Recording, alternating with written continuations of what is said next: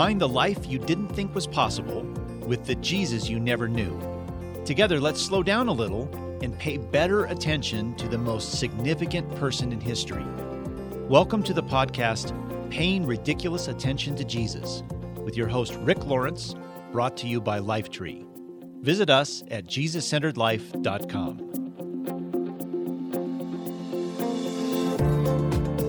Well, hi, listeners. This is Season 6, Episode 26. My name is Rick. I'm co-author of the just-released book, The Suicide Solution, written with my writing partner, Dr. Daniel Emina of the Amen Clinics. And Daniel and I collaborated on a book that intends to take a different kind of look at the epidemic of anxiety, depression, and suicidality in our culture right now. The difference in that perspective is really combining and the overlap between the best practices in clinical work right now in this arena, along with the emerging research around it, and the perspective Jesus brings to the table as far as engaging people in a whole living sort of way. So in what ways does Jesus already set the pattern for holistic living that overlaps with what we know works to stave off the slide into deeper depression, anxiety, and suicide?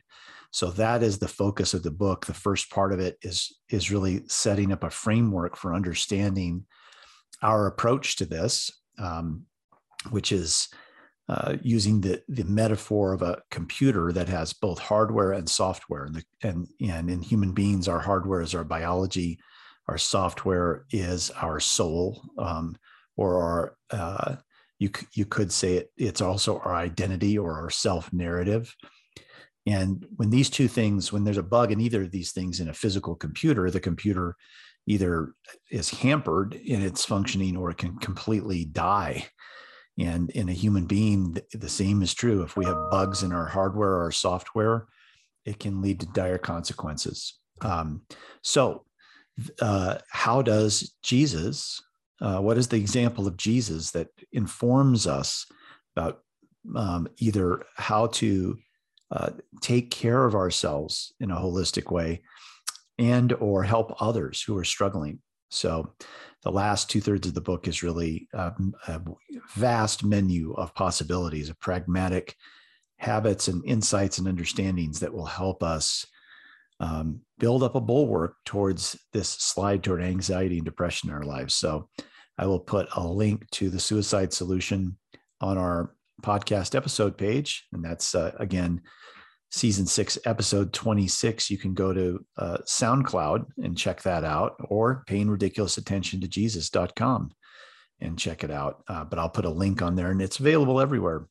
It's easy to find on Amazon. So if you want to take a look, peek inside the covers of the book, you can do that on Amazon. So, well, gang, this is the first episode in our ongoing focus I'm calling Jesus in the Real World. So we're going to make a shift here with the podcast. And this is not just a series that we're about to launch into. It is a new focus that I'm going to continue to pursue, indefinitely. So we're not going to really, in a kind of a classic way, follow series any longer. We're simply going to be looking at Jesus through the lens of things that are actually happening around us in our culture right now. And every episode will take something different that's happening, that is capturing our attention or is happening in the world right now. And we'll find the heart of Jesus by looking through the lens of that thing, whatever it is. So a heads up here about how this is going to work. It won't be any surprise to those of you who've been listening to the podcast for a long time. The focus is going to maintain on the heart of Jesus, not politics or ideologies or other things like that. Our focus really always will be, how do we grow to taste and see more often the goodness in the heart of Jesus? Because when we taste that goodness, we fall deeper in love with him. And the falling isn't really a falling. It's a sort of a magnetic attraction to him as we understand more deeply how beautiful he is, then our devotion and adoration and worship naturally follows, because that's what we do when we encounter beautiful things. So we're not going to get sidetracked into politics or, little rabbit trails that don't really matter. I think actually this is one of the issues the church is facing today, that it is very much drawn into rabbit trails that take us away from a focus on Jesus. And who has a vested interest in taking us away from a focus on Jesus? Well, Jesus was quite clear about who's behind efforts like that. It's his enemy. And he couldn't be more explicit and talk more often and be more blunt that the fact is we have an enemy whose intention is to separate us from him. And anything that is separating us from him likely has its roots in broken human nature or the enemy of God, one of those two things. So the other thing is our goal here is to connect what's happening around us to the presence and priorities and practices of Jesus. So the idea is to see all of our life not as compartmentalized into different aspects. And one of those aspects is our relationship with Jesus. It's to break down those barriers and to see that our relationship with Jesus matters in every arena of life. So this first episode, I'm going to focus on over-functioning. It's kind of a big, complex word that has a big, complex meaning underneath it, but over-functioning. So when I say that, what is the first thing that comes to your mind? What do you think over-functioning is, I guess, is another way of saying it. And when I ask people this question, it's interesting, the wide spectrum of answers about this. Some just think that it's paying too much attention to someone else. But actually, that over-functioning means that in the life of another person, you transgress their boundaries and start to live the life they need to live. You start to do things and say things that really are their responsibility, not yours.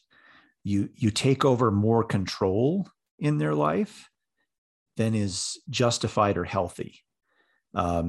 Another way of saying it, I guess a popular way of saying it now is there's a phrase that refers to a popular parenting style in today's culture, and it's called snowplow parenting, where parents go out in front of their kids to plow away any obstructions or challenges in front of them to make their way easy.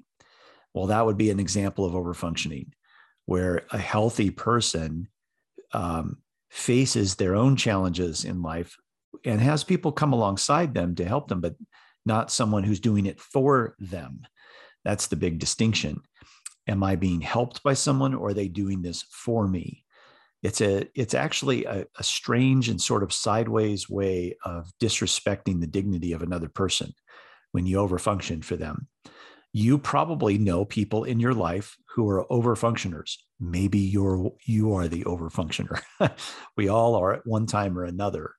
But I thought we'd explore overfunctioning through the lens of something that's happening in our culture right now, and then come to understand Jesus's relationship toward overfunctioning and how he refused to overfunction for others, and what we might learn from the way that he related to others. So you've heard me talk about the author Edwin Friedman, who is a rabbi and a business consultant, and he wore lots of hats in his life. But his masterwork, a book that he almost finished but didn't quite finish right before his death, is called A Failure of Nerve. And that book, that unfinished book, sat around for a while until his family said, "This book is brilliant. We can't let it not be published." So it's published posthumously. Can't even say that word correctly today. And it's called A Failure of Nerve. And essentially the book is about Edwin Friedman's take on healthy relationships. And he believed that overfunctioning is toxic and destructive and the chief undoing of every relational system. And so Friedman advocated instead something he calls bringing our non-anxious presence into our relationships, meaning that when we relate to people who are in trouble or struggling or have challenges in front of them, that we don't take on their anxiety as our own, that we maintain our compassion, but that we don't sort of lift the challenge from the shoulders of that person and then make it our own challenge. It's our non-anxious presence, Friedman says, that operates like a magnet in a relational system. So it draws out health and wholeness. You could even say it draws out holiness toward it, and it pushes away dysfunction. So Friedman wrote a little book that was supposed to have been a companion to A Failure of Nerve. It was called Friedman's Fables. I encourage you to check that out as well. I'll put links to A Failure of Nerve and Friedman's Fables on our episode page as well. But he wrote Friedman's Fables, just a bunch of little stories that teach some of the truths and priorities that he was trying to get across. And one of those little stories is called The Crux. And Friedman, that story in particular stands out for me amongst all those fables.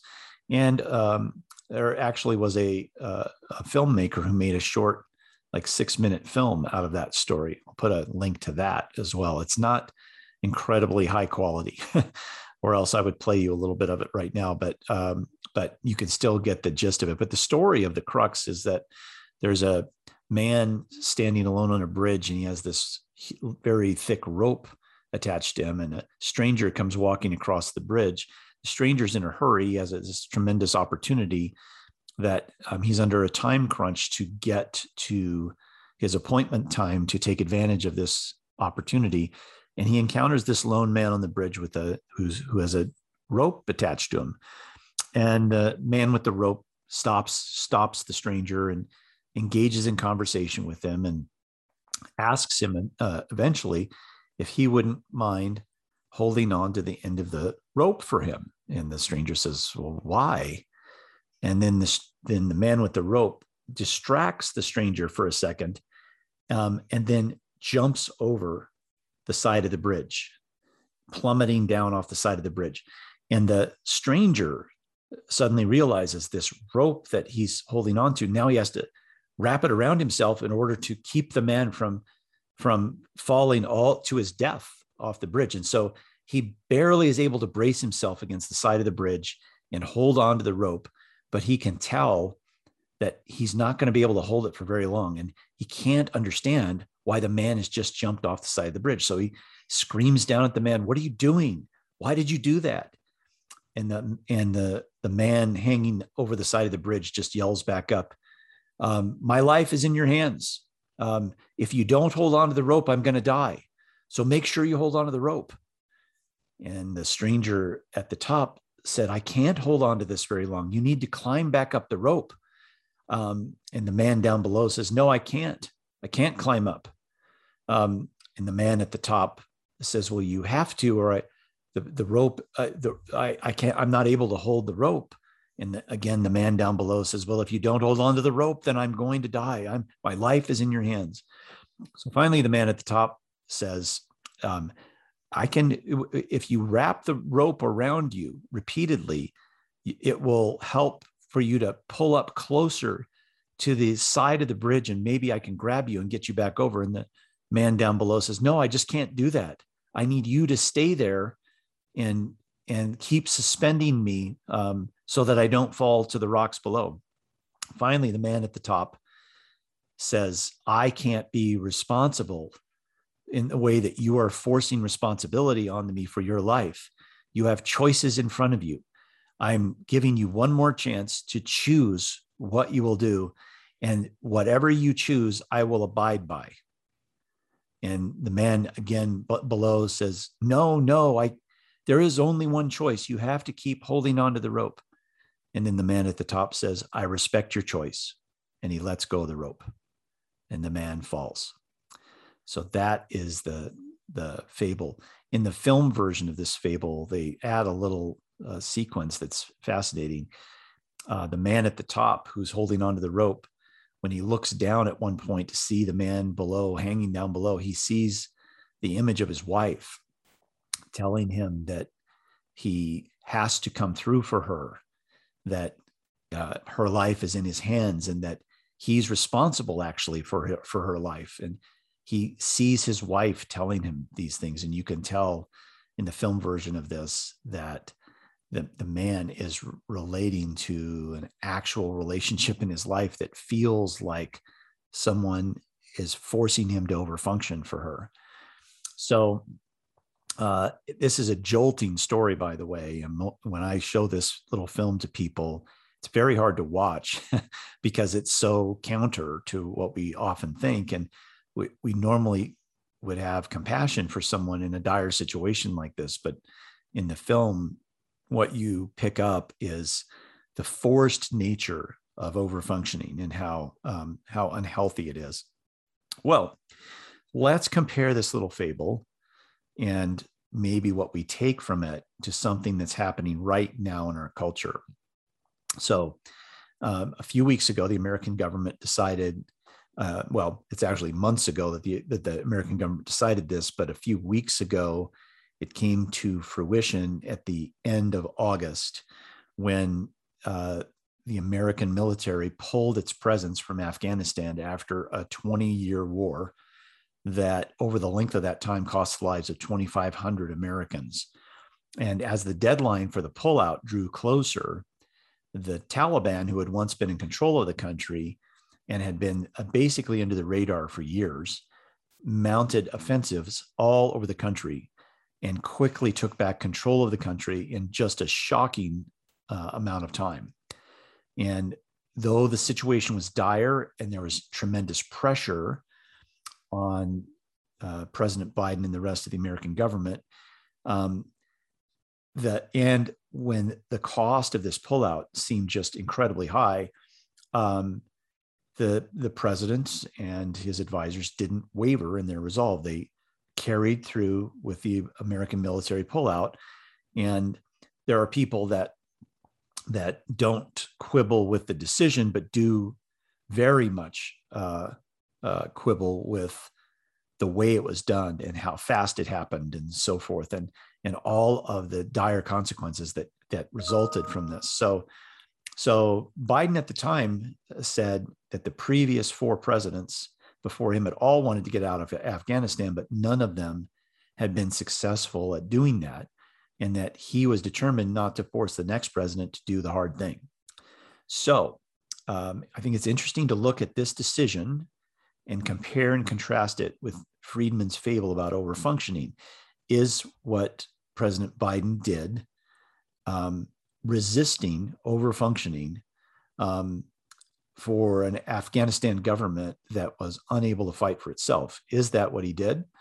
Or did he do something different than that? Was this simply an uncompassionate and uninformed decision to pull out no matter what the consequences were? Which is it? So I thought I'd play you just a minute or two of President Biden's explanation of why he did what he did. After 20 years, I'm just going to play a minute or two of it. It's about 4 minutes long, but we're not going to listen to the whole thing. But you'll get an idea of what his thinking process was around this. So let's take. That's why we're still there. We were clear-eyed about the risk. We planned for every contingency, but I always promised the American people that I would be straight with you. The truth is, this did unfold more quickly than we had anticipated. So what's happened? Afghanistan political leaders gave up and fled the country. The Afghan military collapsed, sometime without trying to fight. If anything, the developments of the past week reinforced that ending U.S. military involvement in Afghanistan now was the right decision. American troops cannot and should not be fighting in a war and dying in a war that Afghan forces are not willing to fight for themselves. All right, now you've heard President Biden's broad explanation for why he's decided to do this. It sounds a lot like he is trying to avoid overfunctioning and continuing to do that. It sounds like what he's saying is that over the course of time, our involvement in Afghanistan descended into overfunctioning, meaning we were doing things that the Afghan people and the Afghan government weren't willing to do. And then we're complicit in creating a environment and a relationship where we were expected to overfunction. And it sounds like what he's saying is I'm stopping that pattern no matter what the consequences are. And oh, yes, the consequences were worse than we thought. But I don't question the efficacy of our decision. That's essentially what he's saying. So how does this decision, do you think, compare and contrast with Friedman's fable about overfunctioning? Are these just simply the consequences of a courageous stand against overfunctioning? Or is it more like an arrogant dismissal of human suffering and need, as I said before? Which one is it? So it's an interesting comparison. And I think you can make a case on either side. I think I come down on the side, and again, we're not talking politics here. We're just taking what's happening in our present culture and using that as a lens. So take the politics out of this. And I have to say, I come down on the side that Biden made a decision to stop overfunctioning. And that kind of decision, when you have an existing relationship that involves overfunctioning, is necessarily going to have dire consequences when you stop doing that. The system now is used to it. And you could make a case, an honest case, I think, that it could have been done to lessen some of those consequences. I think that's a legitimate point. But I think the fundamental decision that we've been doing this for 20 years without success, and now we're in the untenable position of having to continue this indefinitely because now we've helped create a system of dependency that leads to us overfunctioning. So I think the decision itself, if you think about it broadly, does feel more like a courageous stand against overfunctioning than the opposite. That's how I process this story. So it does seem like it maps to Friedman's fable when I think about this decision.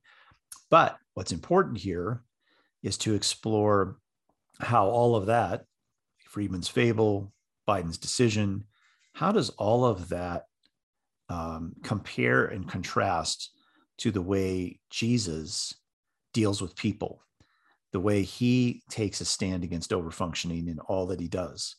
That's what will help us to really understand what is healthy and good, that when we track back to the source of all good, who is Jesus. So let's focus a little bit on a couple of stories where Jesus resists overfunctioning. And let's take a deeper dive into what he does and why he does it. So the first story I want to take a look at is Jesus and the man born blind. And it's from John chapter 9. We're just going to look at verses 1 through 7. The story continues. It's actually one of the longest stories, continuous stories in all of the Gospels. So it's a fascinating story. We're just going to read the tip of the iceberg here of this story in verses 1 through 7 in John chapter 9. So you can crack open your Jesus-centered Bible if you have one. And if you don't have one, it's time. Get yourself a Jesus-centered Bible. You can search anywhere and find a Jesus-centered Bible. We have a hardback and 4 different versions of sort of a leather-like cover, that different colors to choose from. But it's a Bible that no matter where you are, because of the special features we've embedded in the Bible, no matter where you're reading, it all magnetically points you back to Jesus through a variety of ways. So if you don't have a Jesus-centered Bible, it's a perfect time to get one.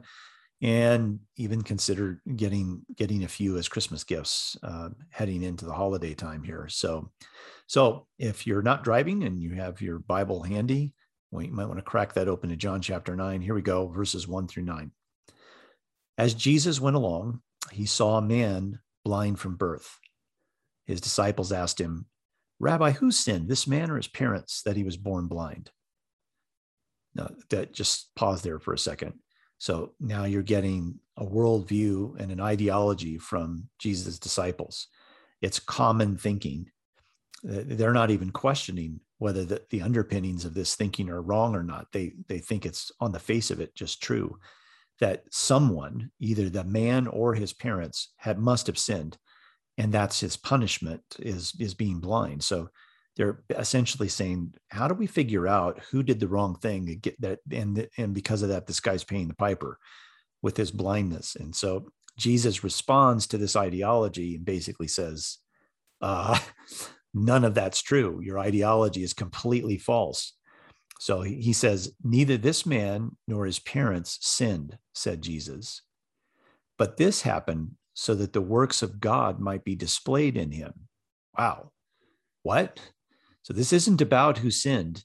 This is about a man that Jesus encounters, and he's about to show the power of God and the kindness of God and the generosity of God in this man's life so that others can see the heart of God.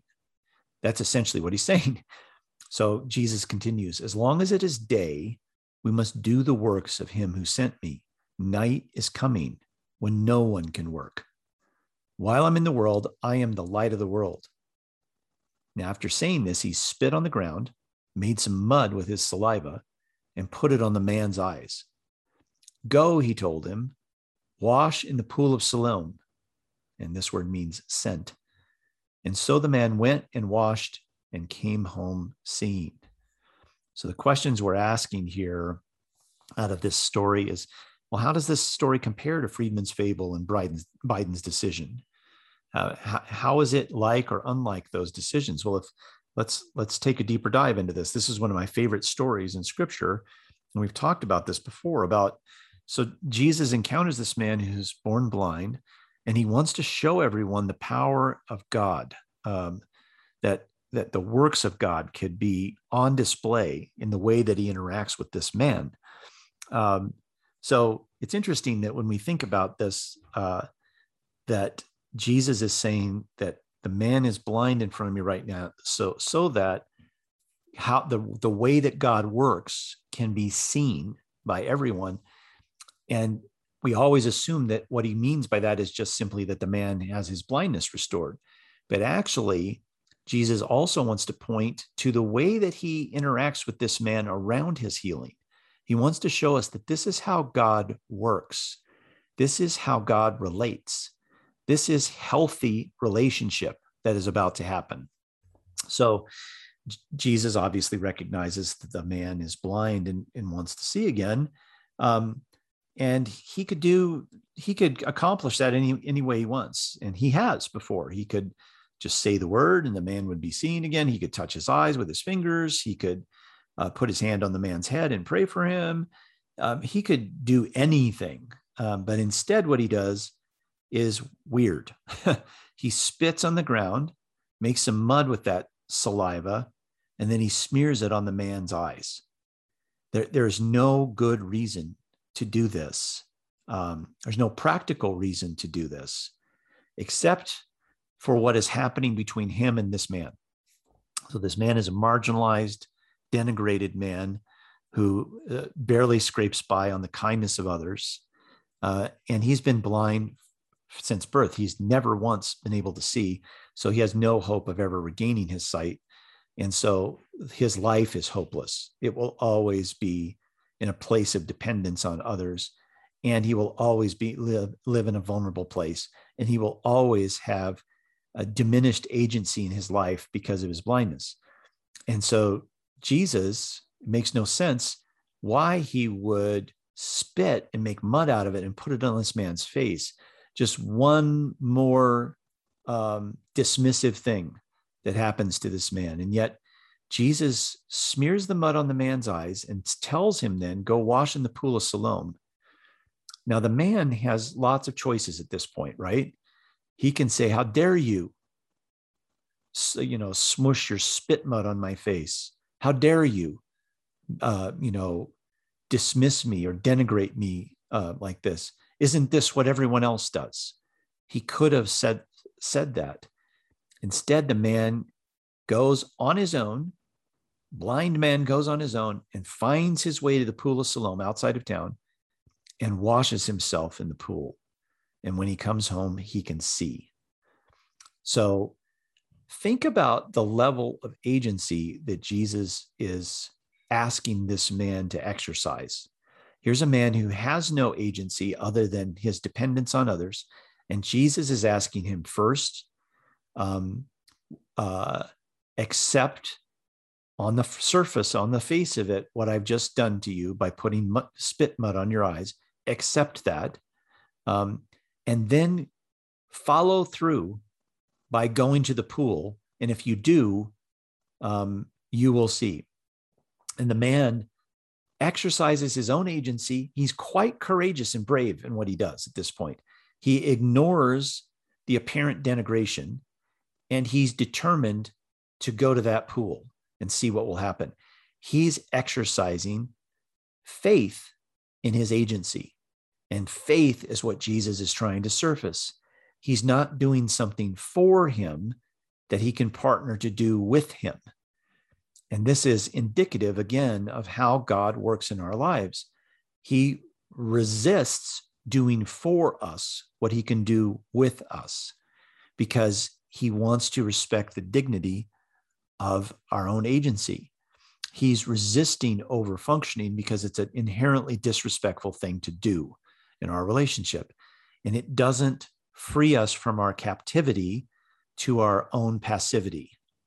So he invites this man to leave behind his dependence and passivity. There's a reason for that, obviously. He's blind, but he invites him to leave it behind and step into his life with courage. What's interesting that what happens after this, after the man comes home seeing, is the religious establishment is up in arms about this because it happened on the Sabbath, and they have all kinds of problems with this. And so they interrogate this man and they threaten him, and they eventually do throw him out of the synagogue for his answers to them. But this man has a boldness and a courage that is unbelievable in the face of these people who have great power. His parents are cowards. They get pursued by the religious leaders as well. And they quickly say, well, this isn't up to us. Talk to our son. Talk to our son. They throw their son under the bus. But the son stands. And why does he stand? Where has he found this courage? I think it in part comes from the way that Jesus interacted with him, which is to allow the man to express his own courage instead of having courage for him. So yes, Jesus is responsible for this man's healing, but so is the man. The man has participated in his own healing by exercising his faith. And this is the fundamental reason why Jesus refuses to overfunction in our lives is he wants us to grow in our faith. He wants us to grow in our agency. He wants us to grow up, essentially. And we can't grow up if he's always overfunctioning for us. Of course, there are times in our life when we think, I wish you would function a little more, Jesus, right? We've all had that. And I'm not suggesting that Jesus' resistance against overfunctioning is the reason why he feels silent for us sometimes. That's a complex question that we can tackle in another episode. But the fact that he will not overfunction for us is real. That doesn't mean that he's not eager to come alongside us, to help us, to offer us help. He says repeatedly, please come to me when you need help. But he's quite cognizant of our boundaries and the dignity of our agency. Let's read one more story. This one is from Matthew chapter 19, verses 16 through 22, Jesus and the rich young man. Again, we're wanting here to think about how overfunctioning is embedded in this story and how does it compare to Friedman's fable and to the decision Biden made. So starting in verse 16, Matthew chapter 19. Just then a man came up to Jesus and asked, Teacher, what good thing must I do to get eternal life? Jesus looks at the man and says, well, why do you ask me about what's good? There's only one who's good, and if you want to enter into life, keep the commandments. Well, which ones? The man inquired. And Jesus replied, well, you shall not murder, you shall not commit adultery, you shall not steal, you shall not give false testimony, honor your father and mother, and love your neighbor as yourself. So Jesus just rattles off primary commandments. And the man says, all these I have kept. And what do I still lack? Jesus answered. Again, he's studying this man and he has a love for this man. Jesus answers him, if you want to be perfect, go sell your possessions and give to the poor and you'll have treasure in heaven. Then come follow me. So the man wants to be perfect. I mean, Jesus is picking up on that. Oh, so you want perfection, huh? Well, let's see. Go sell everything, give it all to the poor, and then come follow me. When the young man heard this, he went away sad because he had great wealth. So here's this moment of decision. Under normal circumstances, a man who approached us like this, what do I have to do? I've done all those things. What else do I have to do? We would, our response, our typical response to somebody like that might be, wow, I don't know what else you can do. Sounds like you've done it all. Jesus instead doesn't play into that narrative with this man because he loves him. And because he loves him, he tells him to sell everything he has. And, by the way, you'll get treasure in heaven if you do that. And then come follow me. And when the young man hears this and goes away sad, Jesus does not chase after him and say, wait, I was a little over the top with that. Come on. I see your heart. Look, I'm not going to require that you sell everything you have and give it to the poor to follow me. Just come on. I can see you're interested. So the tension when somebody declines this great opportunity would be to go make it right for him, to take him out of his sadness and stress that you have just introduced to him, to take away the consequence of this choice. That's where the pressure would come from. And yet Jesus doesn't do that. He watches the man walk away. And it says in this, if you read on in this version, Jesus loved this guy and was kind of heartbroken that he was walking away, but he did not allow his heartbroken feelings to step in and fix it for the man. In fact, I love this story because I just wonder what happens to this man. I have a sneaking feeling about this man that what Jesus does here just wheedles away at him. He can't stop thinking about it. And I have a feeling that eventually this guy comes back to re-engage Jesus at some point. Maybe that's my wishful thinking, but what Jesus does here is upend his narrative and asks him to reconsider perfection as his self-willed goal. And because always Jesus is going to invite attachment and abiding over our try harder to get better strategies, because those things will kill us. We'll never reach perfection and we'll die trying, sometimes literally. So Jesus understands the toxic nature of self-righteousness and our efforts to become perfect. And instead, what he wants us to do is lay down that pursuit and simply attach to him, who is the source of all life. And so this is what he does for this man. It's a kind thing he does for him. And in that kindness comes a hard edge, meaning he lets him walk away to chew on the consequences of his choice. It's a brave thing that Jesus does, but he does this sort of brave thing all the time because the temptation, of course, is to now overfunction for the guy, to take away the pain of his choice from him because it's painful. So why is he so determined to resist overfunctioning? It's because he loves us. He loves us and offers us the dignity that we desperately need by not choosing for us or forcing us into things or functioning for us when we are perfectly capable of functioning for ourselves, hard as it may be. And what is the fruit from all of this? The fruit of it, we see it is particularly in the man born blind. The fruit is a changed and healed and decaptivated life, a life that he can live more fully into himself because he's functioning for himself, which after all is what Jesus wants for us. And it's what parents, if they really could stand back and think about this for a minute, we all want fully functioning kids. We're able to go into adulthood and lean into the challenges that are sure to come. But they'll never have the strength inside to do that if we're always over-functioning for them. We're actually harming them in a profound way by taking away hardship from them, by clearing out the obstacles in front of them. We're harming them. That's, by the way, the focus of a book, a great book from 15 years ago or so called Wimp Nation. I'll put a link to that book too on our podcast episode page. It's a powerful book about how our parenting style with young people essentially comes back to bite them as they move into adulthood.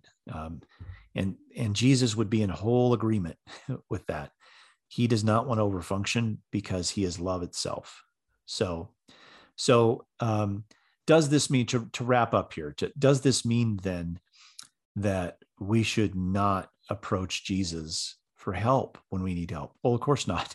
So Jesus lives in the tension between, he invites us to come to him no matter what it is and ask for help, but also to trust him when he decides not to overfunction for us in the midst of that help. So he tells this, one of my favorite parables in scripture, about the man who has some unexpected house guests come late at night, and he doesn't have any bread to serve them. And so the man knocks on a friend's door, but his friend is already in bed asleep, and he doesn't want to get up to go down and get some bread for his friend. And he just resists and refuses over and over again. But the man just keeps knocking at the door until, frustrated, the man comes down from his bed and opens the door and gives him a loaf of bread. And in the parable, this is the weird and hard part of the parable. In the parable, Jesus is the man in bed, and we are the ones knocking on the door. And he's essentially, with a smile on his face, asking us to shamelessly persist, is the word that Jesus uses. Shamelessly persist in our knocking. And because he wants the kind of relationship with us that we feel free to shamelessly persist around. So he is not telling us, don't ask for help. He is actually inviting us to shamelessly persist with him. But he, at the same time, he will not undermine our dignity and our agency by overfunctioning for us in the midst of our request for help. He will be with us, but he'll be with us in a profoundly respectful way. Well, gang, there you have it. This was season 6, episode 26 of Paying Ridiculous Attention to Jesus.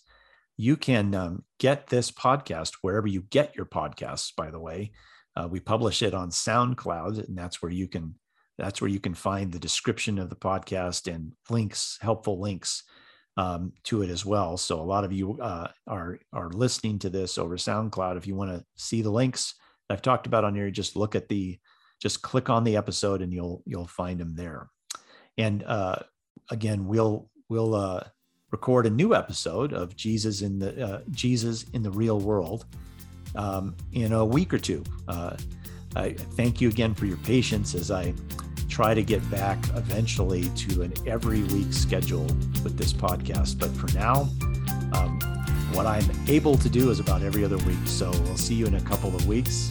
Thanks again for being a part of this community. We'll see you next time.